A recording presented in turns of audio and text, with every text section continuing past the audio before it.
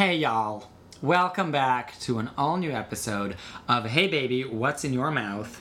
I am your host, New York comedian Philip Jeremick, and we are back after a long hiatus. Listen, I was in Europe all summer living my life, going to new beaches. Give me a break.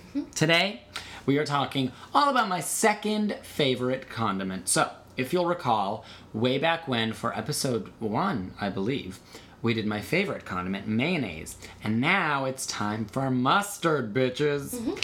Did you think I was going to say ketchup? No. Ketchup is gross. It's probably not even my 11th favorite condiment, and I'll probably never do a ketchup episode.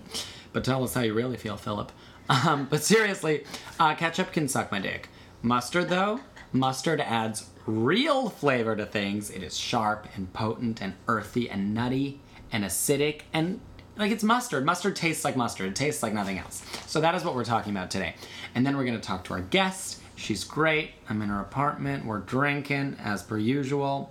But we will get to that a little later. So, first of all, what is mustard? Well, as many varieties as there are, all mustard starts the same way. It's just mustard seeds smushed together with lemon juice or water or wine or some kind of liquid as well as salt and spices.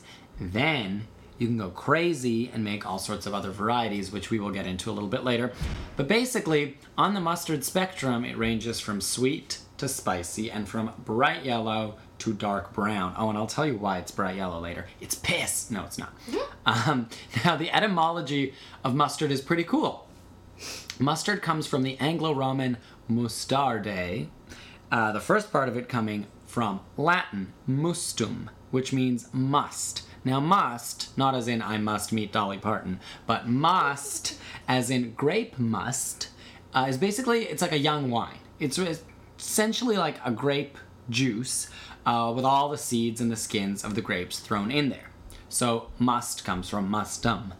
Now, the very first mustards were prepared with this thick-ass grape juice. Basically, they would mix ground mustard seeds and make a paste. So that's the must part of mustard. The second part, ard, comes from the Latin ardens, meaning hot or flaming.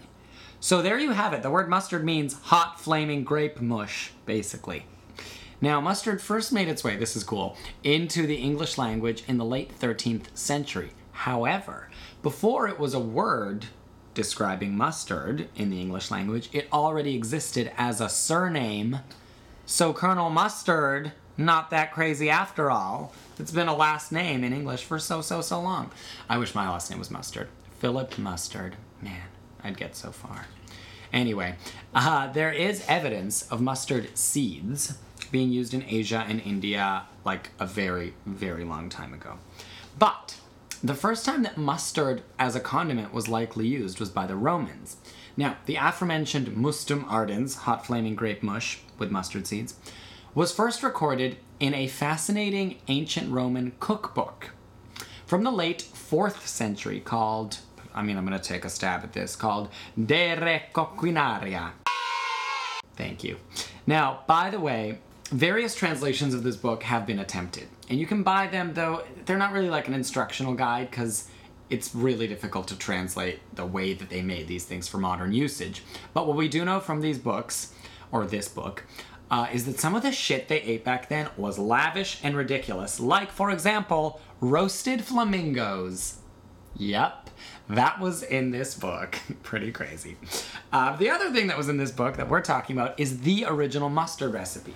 Now, this recipe called for the following. Listen up, it's lengthy. Ground mustard, black pepper, caraway seeds, lovage, grilled coriander seeds, dill, celery, thyme, oregano, onions, honey, vinegar, and fish sauce. That sounds pretty fucking delicious. And it was actually intended as a glaze for spit roasted boar. Yes, please. But you just know that if this shit was rediscovered today by some like little hipster Brooklyn mustard startup, they'd be selling it in like an artist design package for $38 for like 4 ounces. And if you're listening and you want to do that, go for it, because I'm not going to do it. Now, by the 10th century, mustard made its way to modern-day France, and the monks of Saint-Germain-des-Prés learned mustard making from the Romans, and they became experts. So, after that, some 200 years later, yeah, we're moving fast, deal with it.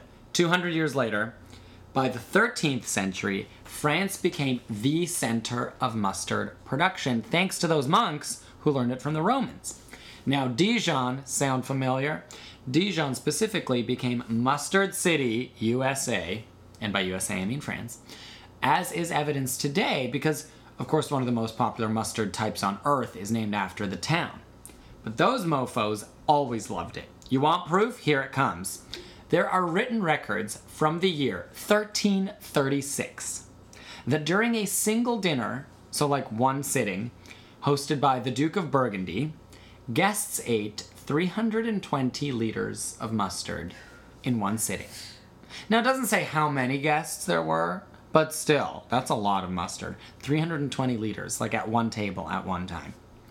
And speaking of French mustard, we gotta talk about Grey Poupon, not just because it's a big brand that we all know, but because there's quite a history here. It is the oldest and certainly one of the biggest manufacturers ever. So Grey Poupon started in 1777 by two dudes named, you guessed it, Grey and Poupon. Now, Maurice Grey was already a mustard maker, and Auguste Poupon was the financial backer. So it's kind of like that scene in Romy and Michelle's high school reunion where Romy's like, how about I thought of inventing Post-its, but you thought of making them yellow. That's what this was like, and we all know how that ended. Anywho, there was something unique about Maurice Grey's mustard recipe, which is that he made it with white wine, and nobody else was doing that at the time. Everyone was like, water, vinegar, that's what we'll do. He was like, nah, bitches, white wine. So Grey Poupon was successful for that reason, and, you know, they kind of stood apart from everyone else, but also they were successful because they had the first ever mustard-making machine. It was then. So while the French may have popularized mustard to begin with, other places perfected it. Yeah, that's right, I said it. For me personally, English and German mustards are my personal favorites because they tend to be thicker, darker, and way hotter than French or North American mustards. And the English ones especially, they can be hot as fuck, okay? Britain's most famous mustard brand is Coleman's, which has been making mustard in its Norwich factory since 1814. In fact, they bought out Keen's. You know, there's Keen's mustard. Well, Norwich was like, no, we're bigger, and they eventually bought them out. Anyway, it is still around today, Coleman's. It is popular as ever, and they used to have this adorable little mustard shop inside of this beautiful old Art Nouveau building in Norwich, and I went to Google it because I was like, I'm going to go there one day. No, I won't. It's permanently closed. But then I was like, okay, in Dijon, in France, there must be a mustard museum, right? And again, there was, and that one also shut down. So note to self, don't open a mustard museum, because clearly they don't do well. But then I kept digging, and right here in the USA, in Middleton, Wisconsin, is the National Mustard Museum. It is alive and well. It's huge. In fact, they have currently 5,624 jars of mustard on display. And in their gift shop, in addition to being able to buy, obviously, all sorts of mustard, you can also buy everything from mustard cookbooks to Indian mustard soap. I'm good. Now, did you think that we would get through the mustard episode before diving deep into the Clue character, Colonel Mustard? Yeah, we're gonna do that. Because remember in the potato episode, I talked all about Mr. Potato Head, and we learned so much. So we're gonna learn about Colonel Mustard. So basically, the board game Clue was invented in the UK by Anthony E. Pratt of Birmingham. Birmingham's a shithole, by the way. Ugliest city in the world. Don't ever go. In 1949. It was originally called Cluedo. Now, there have been some changes throughout the years, but generally some things are the same. Colonel Mustard is generally portrayed as an imperialist, a big game hunter, so like an ivory hunter, and his name being Colonel, he is also described as a military figure. But in some versions, he is a military figure, in some versions he's not, but he's kind of the asshole of the group, and like short-tempered, uptight, kind of a buffoon. Now, though he's usually an older gentleman, there's some versions where they did take liberties. For example, in the 1963 US version of Clue, Colonel Mustard was made super young, very clean cut, and then in the 2002 version, he was a cubist drawing, and they named him Michael Mustard. No, I don't like that. But then in another one, his name was Algernon Mustard. That I'll accept. It makes more sense. By the way, if you've never seen the movie Clue, it's one of the greatest films of all time. You gotta watch it. It has alternate endings. Sorry, I ruined it for you. Now we're gonna talk very soon to our lovely guest, Amanda Catrini. But before we do, I do want to mention a few more things about mustard, because you might be sitting there thinking, yeah, it's delicious, I can eat it. What else can I do with it? Well, our friends at apartmenttherapy.com have plenty of suggestions. Some are kind of gross. So number one, mustard apparently is a great salve for burns. Got a burn? Put some mustard on it. They also say on their website that a mustard is a great cosmetic mask, but they don't tell you why, and they don't tell you what it does. They're just like, put mustard on your face. I'm gonna pass. It also helps, apparently, mustard, with sore muscles when you mix it with salt. Although my grandma used to just like wrap cabbage leaves around her legs when they hurt. Me, I'm not gonna do either. I'm gonna stick to massages, and I'm gonna stick to aspirin. Now, another thing is that when you mix mustard, I've never done this, when you mix mustard with hot water, it's a great de-skunker, and so is tomato juice, for the record. Luckily, I've never been sprayed by a skunk. Another thing, according to Apartment Therapy, if you got a sore throat, combine half a cup of hot water with some lemon juice, honey, and you guessed it, mustard, and gargle it. And then go make out with somebody, I dare you. Me, I'm just all about the hot toddy if I've got a sore throat, okay? There's an excuse to drink alcohol. Not that you ever need one. That's it. And then to round off these mustard facts, here's a couple of fun facts for you. The reason American mustard is so yellow, like French's for example, is not because that's naturally what mustard looks like, but don't worry, they're not actually adding piss or anything. They are adding turmeric. Turmeric is what gives it its super, super bright color. It's frighteningly bright color, but at least it's natural. And finally, most of the mustard seeds on this planet come from two countries. Two very different countries in two very different places with different climates, I would think. They come from Canada and Nepal. That is where most of our mustard comes from. Who knew, guys? Who knew? And now the time has come to chat with our guest. Joining us today to take a dip into the world of mustard, literally, we're in a hot tub full of mustard. No, we're not. Is the lovely Amanda Catrini, who has a very cool job. She is the purchasing and events coordinator for Food Network's Test Kitchen. So without her, nothing would happen. There'd be nothing to cook, okay? She also runs a sustainability program for the Test Kitchen. And another thing she runs is a show in Brooklyn called Sets in the City. SETS, like a set, like when an artist does a set on stage, yeah. Sets in the City, in Brooklyn Heights. It is a variety show featuring stand-up music, snacks, and friendship. So thanks for joining us. How's it going, girl? Hey, thanks for having me. This is lovely. You're having me, technically. We're at your apartment. All right, sure. Great. Listen, it's Brooklyn. I'm drinking wine out of a mason jar. So, okay, first of all, what do you do exactly? Like, I just read your job title, but, like, run me through, like, your day at Food Network. Sure thing. So, yes, I am the purchasing and events coordinator for Food Network Test Kitchen. So, essentially, I am one of the buyers who allocates, sources, and purchases all of the food-related needs for our kitchen. So, that's mainly ingredients. It's also equipment and supplies. But we have a ever-changing roster of projects that changes daily, sometimes hourly. So it's a very fast-paced job. It's a very detail-oriented job, and it's a really fun job. It sounds really cool. Yeah. So I assume you have to buy things in like insane quantities. Sometimes I do. It depends on the project. Sometimes if they're developing something for example, Food Network magazine, they're going to want to buy products that people all across America have access to. Okay, that makes sense. So then we're going to go to just a normal grocery store or Fresh Direct to get the ingredients needed. However, sometimes we do fancy corporate events, or we play around with recipe development for some really avant-garde stuff, and then we go to more of the specialty shops. Yeah, because I read sometimes you like have to go in person and find stuff, right? Yes, so I'm the coordinator.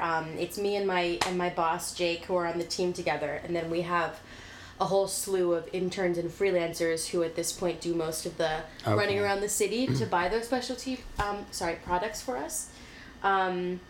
So what's the craziest thing, like back when you had to run around and get it, like was there a thing where you were like, was like really hard to find, or was just like an insane thing? I mean, there's gotta be something. Basically every day is insane. It's like it's a super fun job, but it's definitely very high energy and high stress because you're working with a bunch of chefs and everything is very time sensitive, and everyone's very particular because that's what makes them a great chef. So just to pluck one story from the archives. Yeah, let's hear it. I was working on a show called Worst Cooks in America. Oh yes, back I'm familiar. When I was an intern. Okay, great. And they like to use certain ingredients to kind of shock the audience and the competitors. Okay. So they decided there was going to be a chicken breakdown challenge. We had to learn how to break down a chicken and butcher a chicken. But instead of just going to the grocery store like normal and buying a whole chicken, they wanted to get chickens with feet and beaks and heads intact. Chinatown? Yes. Is that where you went? I went to Brooklyn, Chinatown. This was October of 2012 when I was still an intern. Went all by my lonesome to this chicken market where they sold live chickens and also rabbits, and I think I saw a couple squirrels in there. You would pick out the chickens you wanted, and then they would weigh them while they were still alive and clucking. Then they brought them to the back. I ordered like 20 chickens. Just this little girl in a big SUV with nothing but a hope and a dream and a song on my shoulder. And I bought these 20 chickens. They went to the back. They killed them and defeathered them. How long did that take? It took like half an hour. That's it for 20 chickens? Yeah, they're very efficient. Impressive. They know what they're doing. But it was November, and the first crazy thing that happened was they brought me my chickens, put the bag in my hand, and the bag just started instantly steaming because of the warm, like their like hot body blood heat, right? Of the chicken, because it was still alive and it was so cold out. So that was, of course that's something that happens, but I just had never you don't really think about it. Thought about that before. I like. Sorry, go ahead. for it. No, I like that they weighed them while they were alive. Yeah, I know, right? Like they're not gonna weigh less. Like, wouldn't it be easier to just kill them and then weigh them? They say that you lose like 27 grams when you die. Right, that's or at your least, soul. At least, yeah. Right, that's so your soul. they charge you for the chicken soul in Chinatown. Wow. Let it be known. Let it be known. But anyway, so I bought these chickens. I was feeling like a badass. I was like, you know what? I'm earning my stripes here. Put the chickens in the car. Drive to the studio.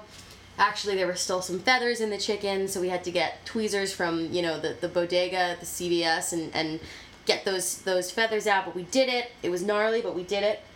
Put them in the fridge, and the next day, Hurricane Sandy happened. Oh no! And we lost power in the studio, and all the chickens rotted. So they died in vain. They did. And then, guess who had to do it again? All over again? Were the people like, you need 20 more? You again? I mean, I know it's such a booming business wherever that place was. I don't think that they even gave me a second's thought. Oh, man. That's crazy. I love that story. So mustard. Eye-opening.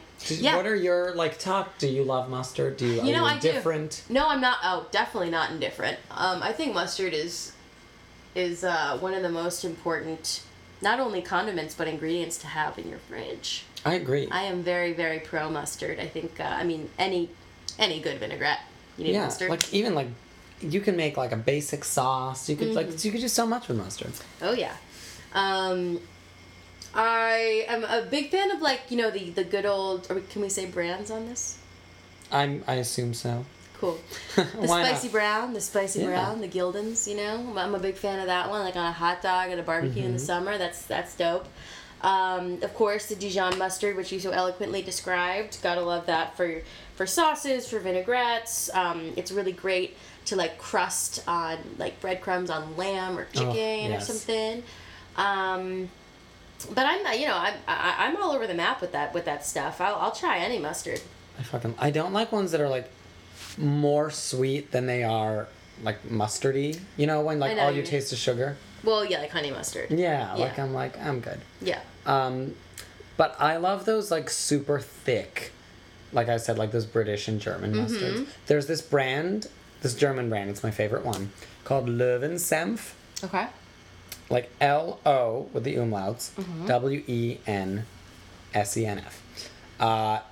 It's, which I found out today means lion's mustard. Wow. There's, how courageous. I know. There's 3. There's like a red label, a blue one, and a green one. And the red one is the sharpest one. Okay. Comes in a jar. Yes, I think I've You've seen seen this. it. It's like a red label with a gold lion. Yeah. It comes in a jar and with like a red lid. And it's really thick and like really sharp and so mustardy. Oh, it's so good. And I've mentioned this place before on the show because it is a surprising like trove of treasures. But the World Market at Bed Bath & Beyond in Manhattan is, believe it or not, when you're like, fuck, like you're like, where can I get like a European product? Like, oh, I probably have to go to like a little deli in Queens. No, 6th Avenue Bed Bath & Beyond. Wow. They have like crazy like foreign products that you'd be shocked to find there, and they have them. That is good to know. So that's where you can get it. Very cool. Among so many other things. So yeah, do you have any like mustard recipes that are like your go-tos or that you really love, or? I'm sort of putting you on the spot now. Well, actually, my family lives on my parents live on a farm upstate, and they raise sheep. And we have this recipe that my mom does. I think she usually does it for Easter. But yeah, it's just like lamb. A really beautifully crusted lamb with like a mustard glaze with like breadcrumbs and whole grain mustard, and it's just I just think that, as you said, like that acidic, tangy, sharp flavor contrasted with like the gamey, fatty lamb. I just think that is one of the most perfect combinations. So yeah, I'd probably, if I really wanted the mustard to shine, I'd probably do something like that, like with some meat.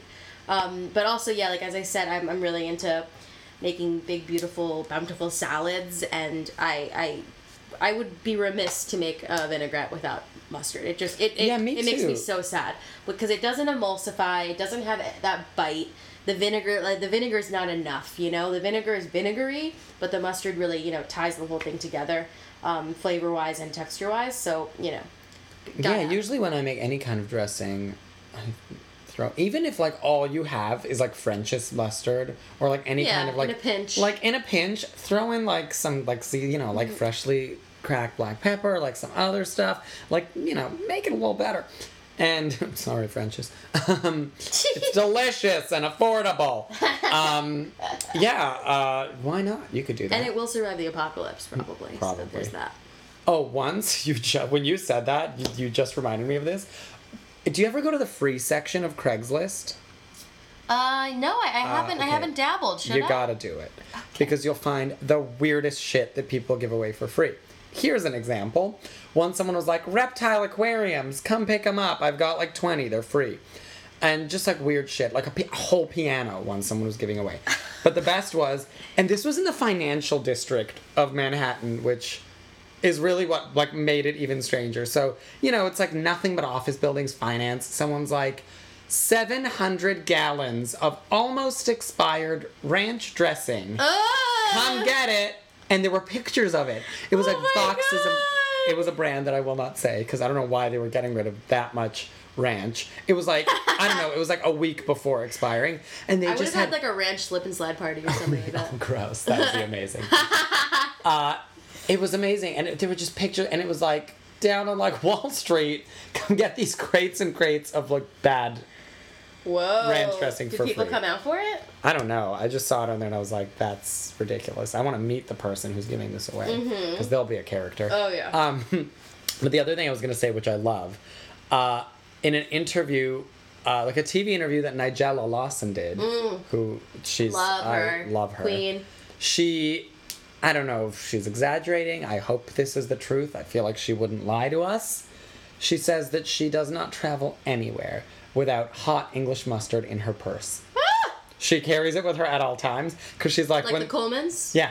Like in a tube. She gets it in a tube, because, easy to carry for the gal on the go. Easy access. And she's like, whenever there's anything bland, she's like, I have no shame. I'll take it out in a restaurant and just put it on things. Wow. And I was like, yes, Nigella. That's like a step above, like, I know chefs who bring like a little tin of Maldon salt with them wherever they go, so they can like salt correctly. See, I'd rather do something more lowbrow. Like be mustard, like, just mustard in my bag. Yeah, that's almost like the English person's equivalent of like us with like Tabasco. Right. Like a lot of people are like, you like carry their hot sauce, or can't eat their eggs without hot sauce or whatever. True.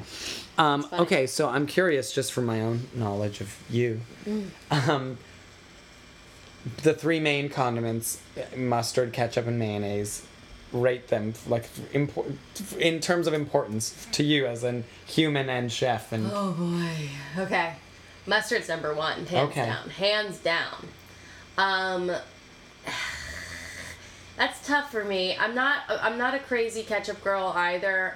Like I'll have it with my fries or like home fries, but basically only potatoes. I think it kind of mutes whatever you put it on, the flavor of it. Yeah, you just taste sugar. And also I'm like a little bit scarred because my mom would make really beautiful meals for my family, like steak dinners, and my dad would pour ketchup all over it. Oh, no. And I thought that was like really mean. So I'm a little yeah.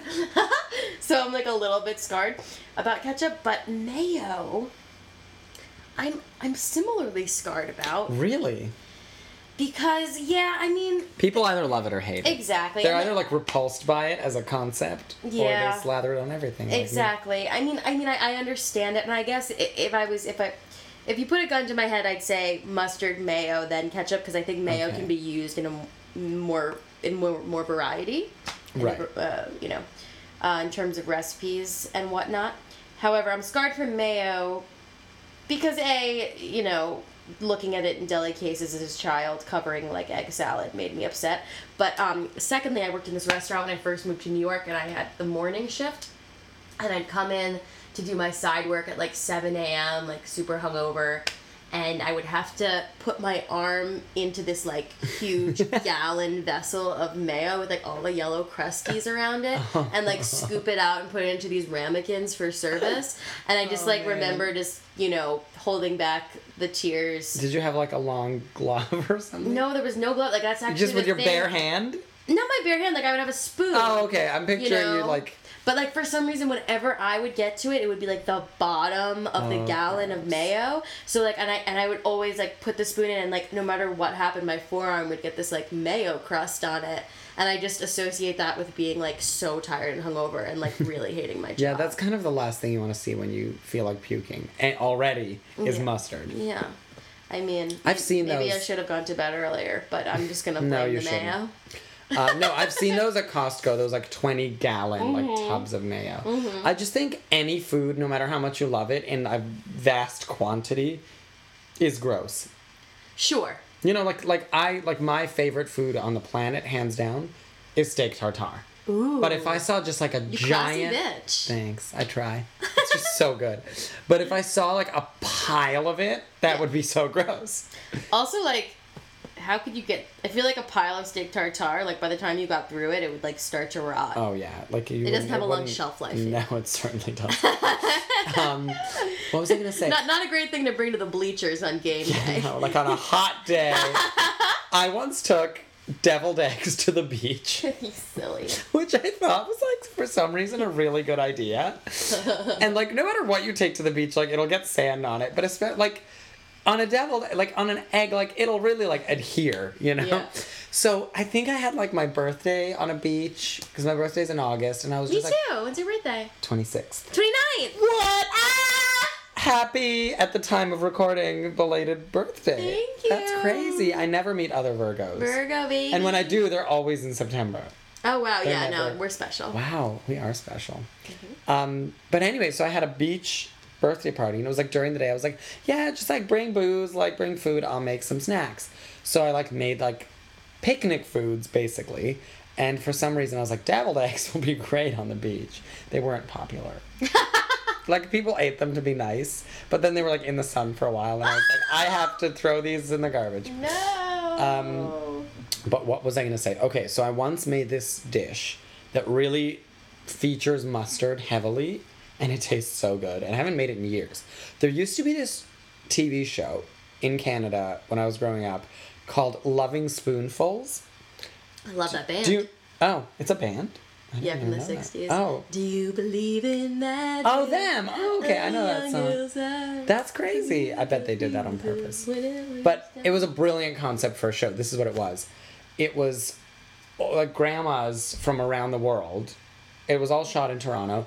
Who would share their like traditional recipes, but the host would go to their houses. So it was like an old like Polish lady or like an old Jamaican lady or wherever they were from cooking in like their kitchen that was like not fancy. It was just like grandma's kitchen. That's adorable. And they would film it there, and they were always obviously like such characters. Mm-hmm. Anyway, I used to, as a child, like me and my mom, we'd be like, let's try and make some of these recipes. So the Estonian grandma, who by the way was like an Olympic coach. Your grandma? No, the one on the show. Okay, I wish. Okay. No, the Estonian grandmother on this this episode of the show, she was a rhythmic gymnastics coach. Wow. So with like the ribbons, you know, for the Olympics. So yeah, she was really like cool. OG ribbon dancer. Oh yeah, she was intense. She had like a blazer on. She was like a really pretty old lady. Anyway, she made these things called roll mops. Yes. Did you know them? Oh no, she didn't have herring. This one didn't have any. I've heard of those two where you roll the like a herring fillet. Yeah. This was beef. Oh. So this is what she did. She would take these like long strips of like pounded, you know, beef, and she would slather the shit out of them in mustard, like on the inside, and then chop pickles and raw onion and bacon, and roll that inside of like the mustardized beef. Roll it up and just like fry it, and it was. Like, my mouth is watering now. Wait. Say it one more time. Good. Onions, dill pickle. Onions, dill pickles, and bacon. And like, cooked bacon? I can't remember if she, like, cooked the bacon beforehand or not. It would probably be better if you did a little bit. And then she would just roll it up. Roll it like really tightly. Rollatini. Yeah, and basically. Then fry it in like olive oil? Yeah. It's so good. Like, some of it kind of falls out no matter how tightly you make it. But whatever, put it on, like, mashed potatoes and... Yeah, that sounds, like, good, though. Like, you like, it was, like, super... Yeah, exactly. Top. It was super, like, mustard-centric. Mm-hmm. And, like, that's it. That's the recipe. Like, I literally just described it. You can make it. It's so good. I've never heard of anything like that, and I'm gonna make it. I know. I'm gonna do it. I also love the idea... This kind of ties into mustard, of taking, like, something that's already processed, like a pickle from a jar, and using it as an ingredient in something. Oh, sure. Like, I kind of love that. Like, sometimes it can be, like, super lowbrow and sketchy, like those weird 50s recipes. Yes. Where it's like, a can of soup, like, inside of something.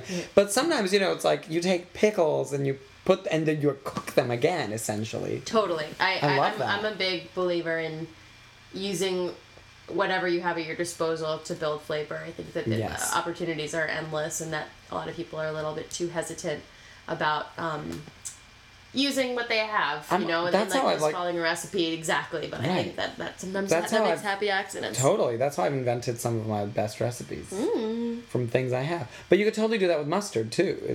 I mean, I can't think of anything off the top of my head, but you could like build a sauce.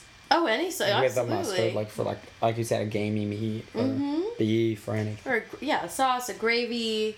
Vinaigrette, which are all iterations of sauces, of course. But yeah, just adding it to even like a braise, you know, like if you were to add flavor in a more developed way, if you add it to like after you brown your meat and your vegetables, and then add mustard in addition to or instead of like tomato paste, for example, you know, because the flavor will develop and it'll be a more interesting dish. Sometimes I'll just make like chicken breasts in literally like a sauce that is like cream, white wine, mustard, shallots, and like ground pepper, like freshly, like that's it. It's so good. Sounds great. But yeah, anyway, I feel like our time is pretty much up. Anything else? I'm having so much fun. I know, me too. Anything else you want to say about mustard or not about mustard, about your shows? Anything? Anything? You have the floor. Thank you. Well, my first call of action is everyone should listen to the Beatles more, because it'll make you a happier human. Second of all, please come out to Sets in the City. It's super fun. We do it in Brooklyn Heights at this cute little cafe called Vineapple. owned by my good friend Pooja Raj. Once a month. It's a good place to meet people, a good place to bring people. Very community-centric, very fun. Is it like the same time every month? Does it vary? It varies. We have a Facebook page. Please follow us. Sets in the city. There's that. Yeah, I mean, and just keep cooking, folks. Trust yourself, trust your instincts. Don't be afraid to make mistakes and think out of the box and be creative. Mustard can be involved or not, but it probably should be. Yeah. It's kind of what I've learned through this lovely evening. Amazing. That's such a good way to end it. God, you're so positive. I mean, All right. Well, until next time, folks. Thank you for listening to another episode of Hey Baby, What's in Your Mouth? What's the next episode gonna be? I have no idea. I haven't thought of it yet. Beef jerky. Oh shit, I should do that. There's a beef jerky museum. No, it's really like a store. What? But it's designed like a museum. It's got weird overhead lighting in New Hope, Pennsylvania. Amazing. Anyway, I just keep plugging businesses and brands. Anyway, see you next time. Bye. Love you. Bye.